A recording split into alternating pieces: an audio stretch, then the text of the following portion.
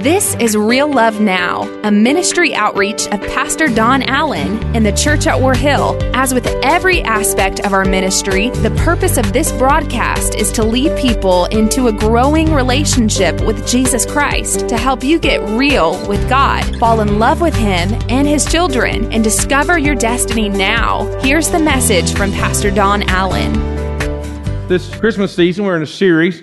We're taking the different Christmas carols, breaking them down, figuring out where they came from and what they mean to us, okay? So as we prepare to receive this today, let's go ahead and bow our heads and ask the Lord to open His Word to us. Father, thank you for this day. Thank you for your presence. Thank you for your goodness.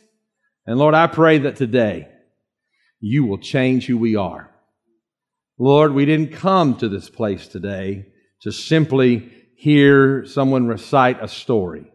We came to embrace the one who the story is about. Speak to us in Jesus' name. Amen and amen. You know, I think sometimes this time of year becomes about a little bit too much about presents. I think that it becomes before I'm not being I like presents. I told somebody, my wife said to me, I got everything you asked for, but it's still going to be a surprise because I can't remember what I asked for. Amen. But it's not really about presents. It really is about, listen to the difference, presence. It's really more about presence. Because when we realize what God has done, in the beginning, God would come and walk with man. And as He would walk with man, they were together in each other's presence. I think sometimes we miss the beauty of the moment of this season because we're too worried about the present that we don't focus on the presence of those we walk with. That we don't celebrate those that we've gathered with, that we don't celebrate. So what did Jesus say that He came to restore? That which had been lost. What had been lost was man's ability to come into the presence of God. Yesterday morning, I had been reading my Bible, and after I was reading my Bible, it was just kind of a busy moment. A lot of things were happening. I had an early morning conversation I was supposed to have with a pastor, kind of about some things they were doing at their church this weekend. And in the middle of all that, I remember I just closed my eyes for a moment, and I was thinking, this is my prayer time. This is the time that I enter into His presence. And it was like the moment I closed my eyes, I knew I was in His presence.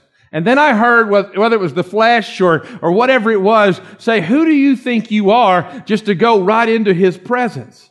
I mean, who do you think you are just to boldly go right into His presence? And then I realized something. There is no right that I have to boldly enter into His presence, but it is an access granted by the gift of Jesus Christ that we might all boldly approach His presence. And so when we're thinking about the power of presence this year, this story that centers around the O Holy Night Carol really sums things up for us. Now imagine the year is 1847. It is a small, out-of-the-way French province.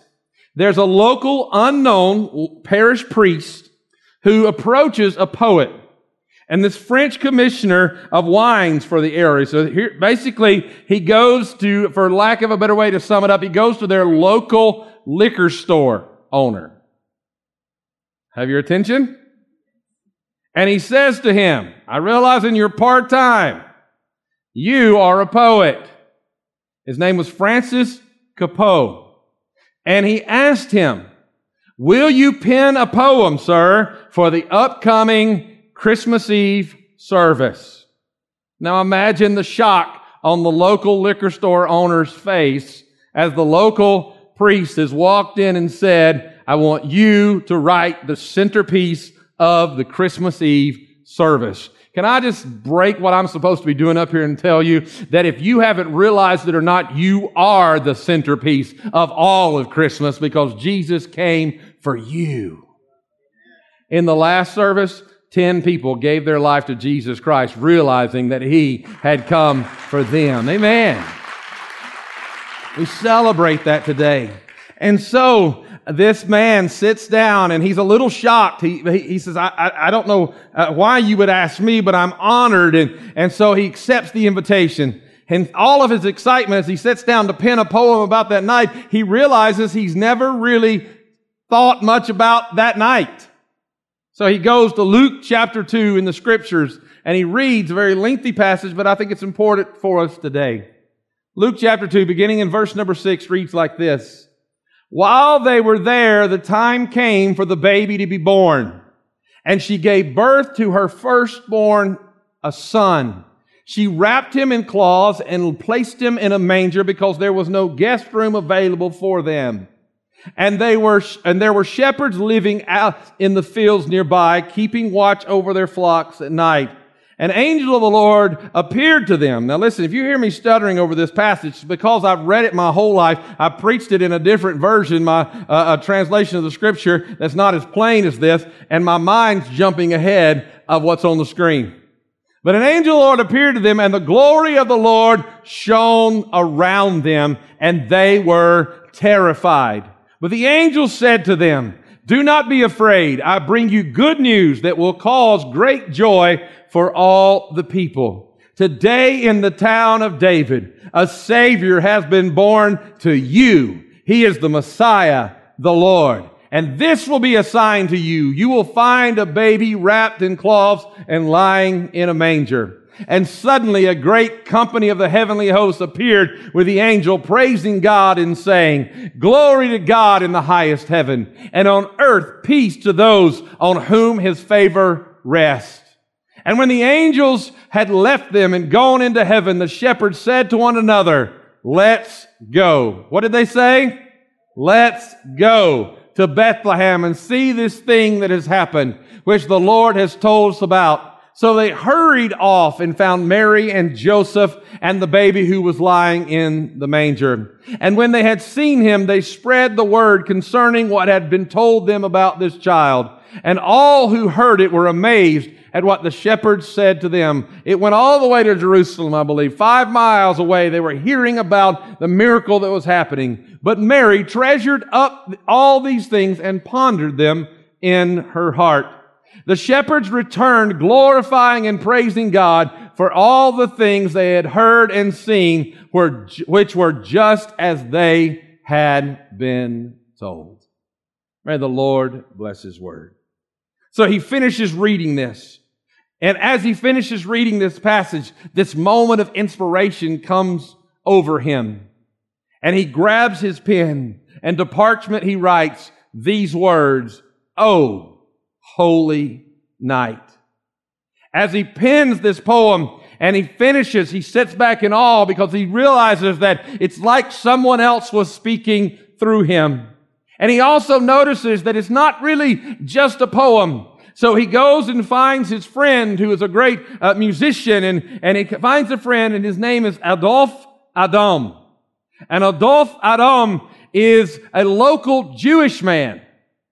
So here's the local liquor store owner who goes to the local Jewish man who doesn't celebrate Christmas and wants zero to do with this Jesus that is worshiped, and says to him, "Will you write the music for this project?"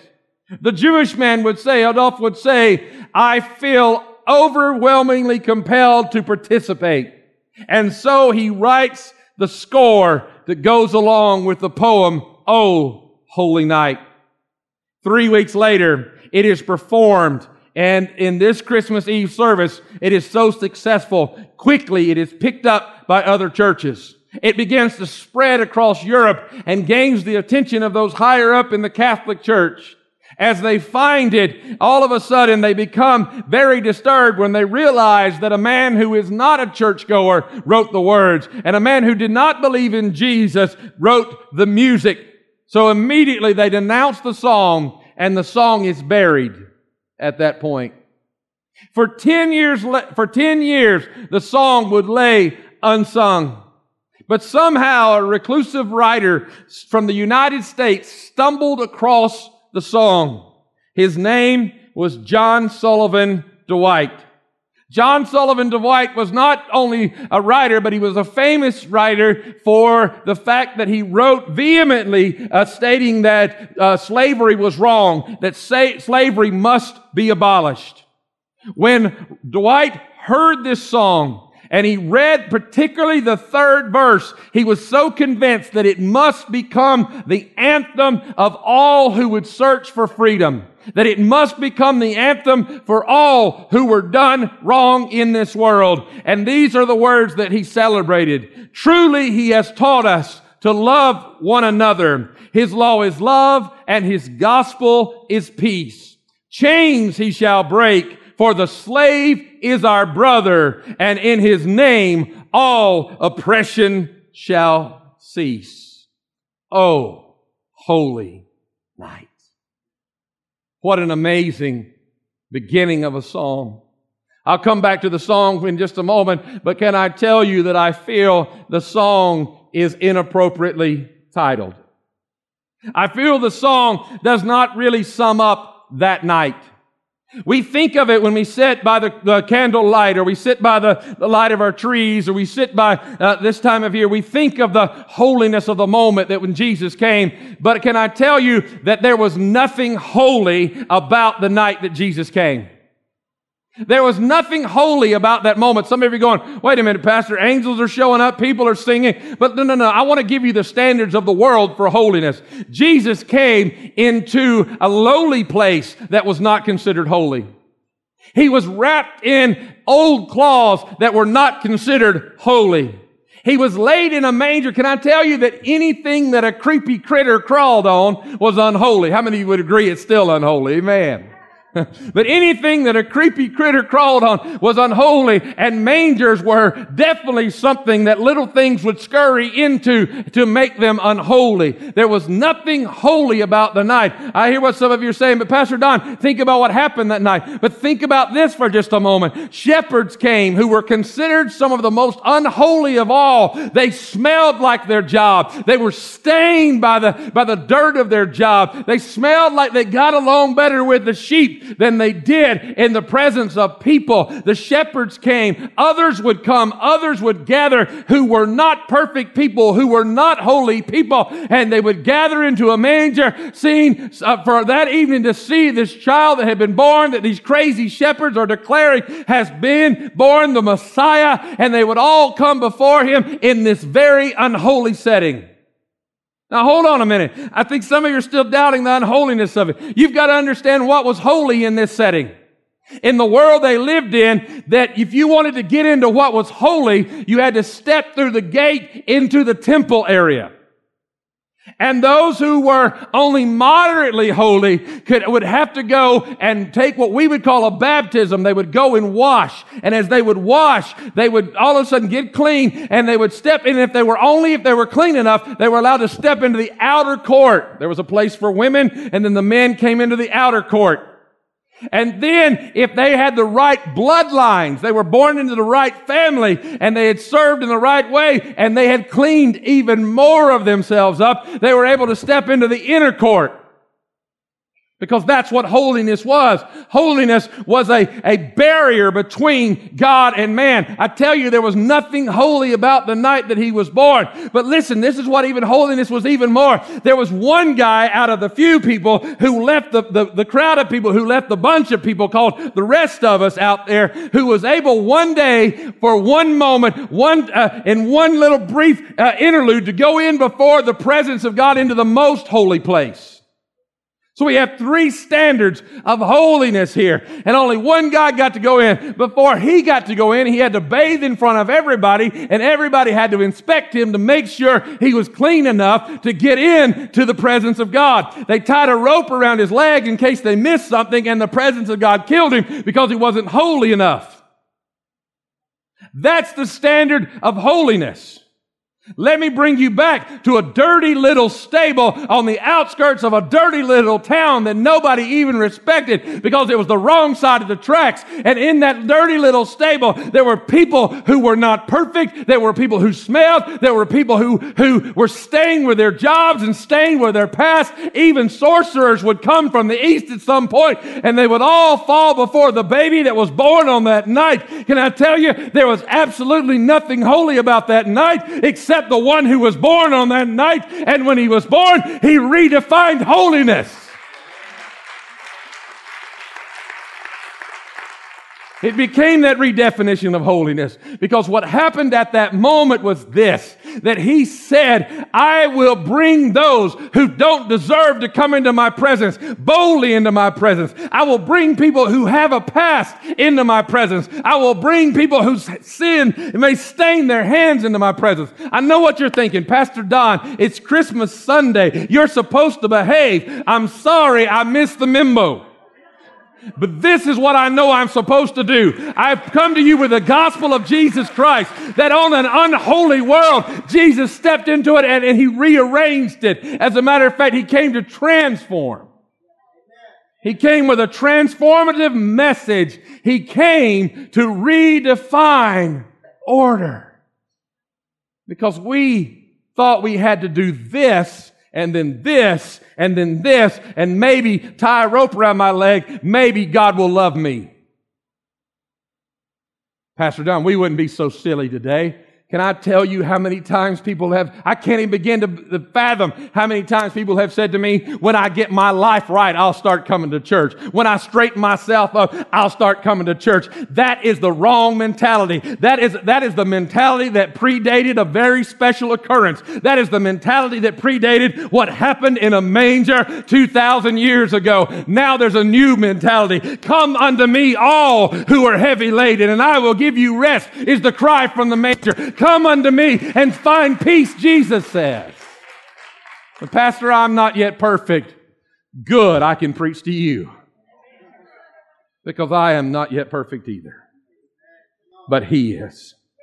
He is holy and He is good. And His mercy endures forever. Look at the beauty of this song, how it parallels Luke chapter 2. Think about it for just a moment. When all of your sins mound up against you, we sing, "O Holy Night," with such a beautiful note that resounds, and we think, I could never measure up to that. But God chose a liquor store owner, a man who did not worship Christ as the Messiah, a composer that was a forgotten parish priest, and an American who had an ulterior motive like there's none of those in this world. Come on now. He chose 4 unlikely people to present a gospel message that has been heralded since 1847. Can I tell you, stop trying to outlive your past and start celebrating the fact that on that night one was born who can take your negative past and give you a good future and a good present when you learn to come into His presence. You see, what I bring you today is not a message to keep you away. I bring you, watch this now, what did it say? Good news that will cause you to have what? Great joy. Great joy for all people. For unto us has been born this Savior. Unto us has been born this King. And I don't care who you are, where you're from. I don't care what you have in your hands or what you don't have in your hands. You have been invited into His presence. The Savior is born. The angels invited them to come. They came. They had been looking for one thing, but they found another. I want you to get that today. I want you to understand that. They had been looking for one revelation of who He was, but when they came into His presence, they found a different revelation. And I feel Jesus in what I'm about to say to you today. Most of you have got it all figured out how you're going to get into. I mean, I've heard people say to me, when I meet God, I got some things that He and I need to talk about. Well, first off, He's not afraid of your questions, but I would advise you ask them now. But most of us have this mental image of what would happen if we ever came into God's presence. Let me just say, I said it this way in the earlier service today. I didn't say it last service this way, but I don't want you. Most of us feel like if we actually came into God's presence, all hell might freeze over. Some of you are looking around this morning saying, I can't believe you got me to church. God sent the rain, so you can't go anywhere anyways. Come on, amen. But listen to me. Most of us have this image that when we come into His presence, that this is what we're going to hear. Unholy. Unholy. I feel the Holy Ghost in what I'm saying to you. Unworthy. Oh, you wouldn't hear unholy. Oh, let me just translate that into modern English. Sinner. Failure. Person with a rap sheet. Person with a divorce, person with an abortion, person that struggled with this, somebody abused, somebody molested, somebody who's gone through hell, somebody that it somehow has stained you and that God's going to somehow reject you. But can I tell you what everybody who stumbled into the stable probably heard? But I really believe I can tell you what the conversation was, because every time, what did Isaiah say when he walked into the presence of God and he saw him high and lifted up and his strength? Whoa, whoa, woe is me. But why? Because He's holy. He's holy. He's holy. And the problem is this. When you walk into the presence of Jesus, suddenly it reverses and you're not crying unholy. You join in the sound of the choir and you begin to join in crying, holy, holy, holy is the Lord God Almighty, the one who has come for me, the one.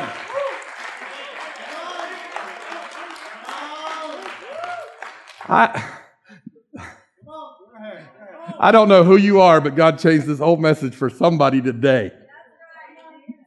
Listen to me. I have a problem.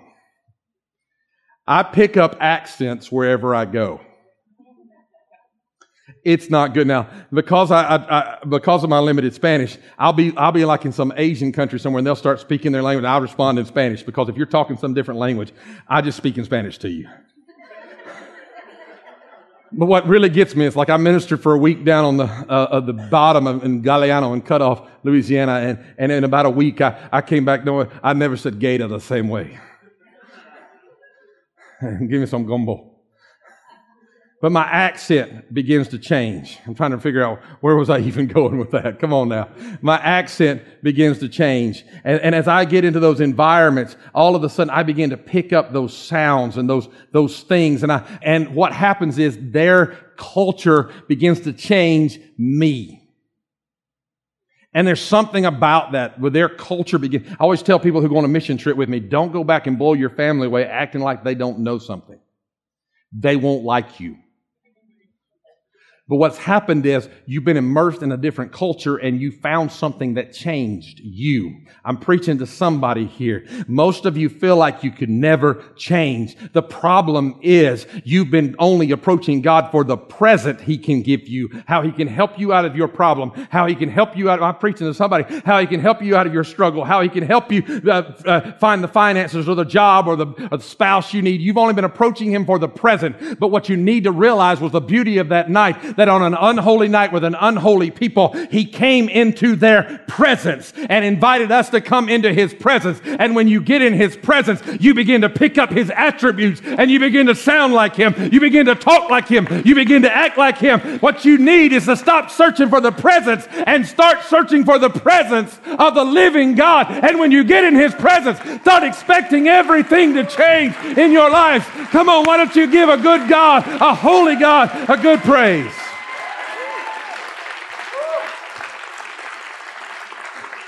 I'm going to call Stephen out on this. Stephen, I'm going to preach to you for a moment.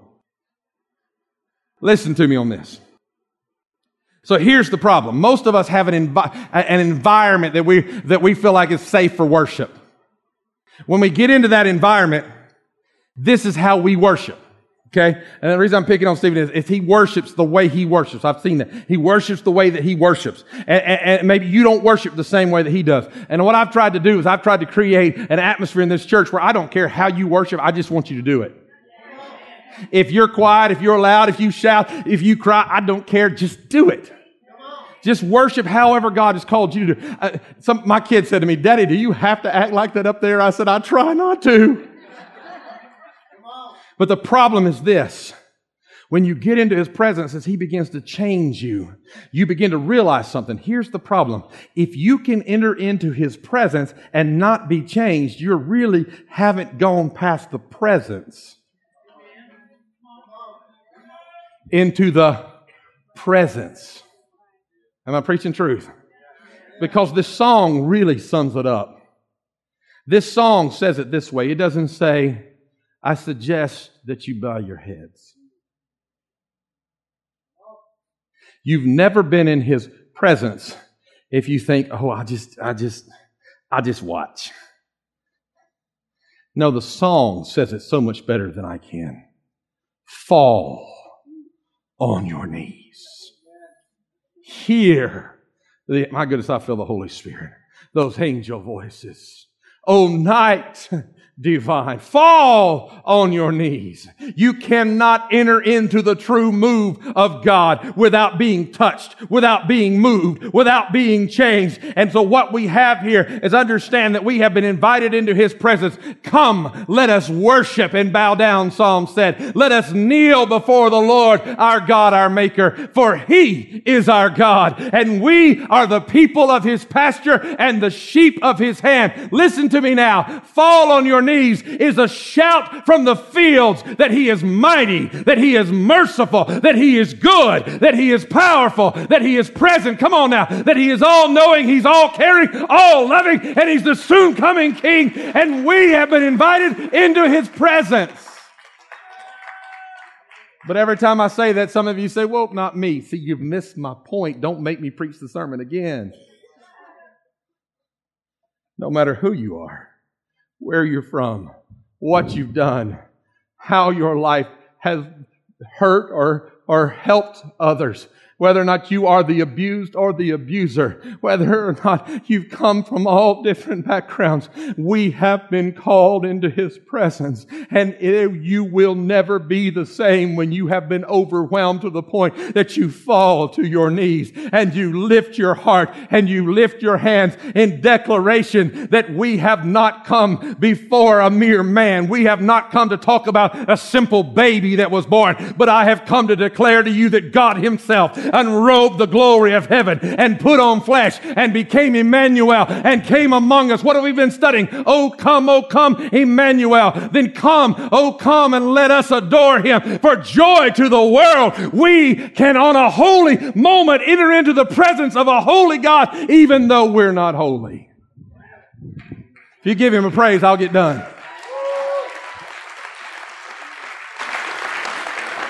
Either y'all feel God or you really want me to finish. Stand with me. All right, here's what I want you to hear. If you really embrace His presence, then you're going to have a response. I'll say this again. See, when the wise men came bearing, I thought it was cute how the kids said that, bearing their gifts, it was a gift exchange that they didn't really take anything from. Except they had been in His presence. When the shepherds bowed before Him, can I tell you what happened when they became the first evangelists? Are you ready for this? They went back to their fields and they still stunk.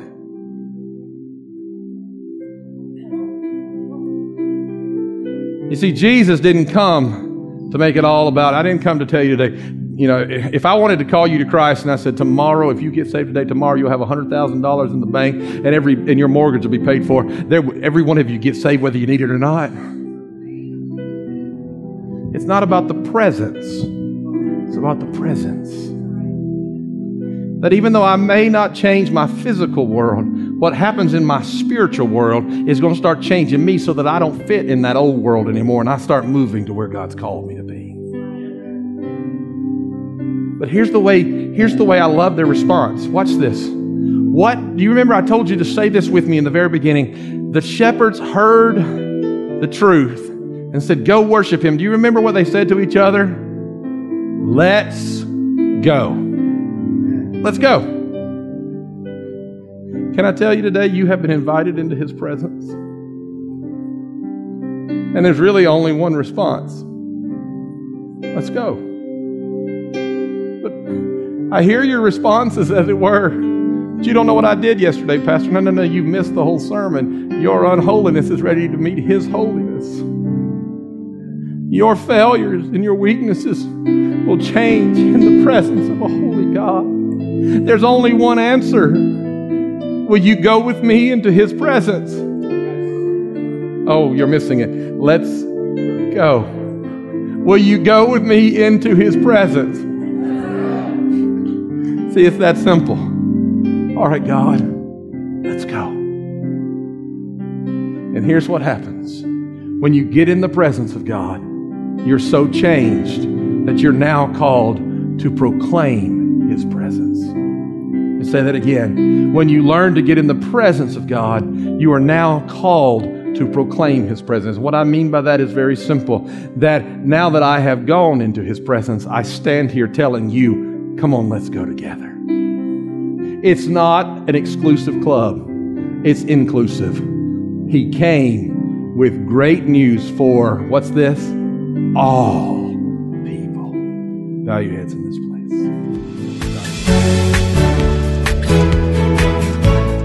That's today's word from Pastor Don Allen to help you get real with God, fall in love with Him all over again, and live out your destiny now. To learn more about our pastor and the ministry of the Church at War Hill, join us online at warhill.com. Then join us in worship at one of our North Georgia locations. Service times are Sundays at 8:15, 9:30, and 11 a.m., where you will find real love now.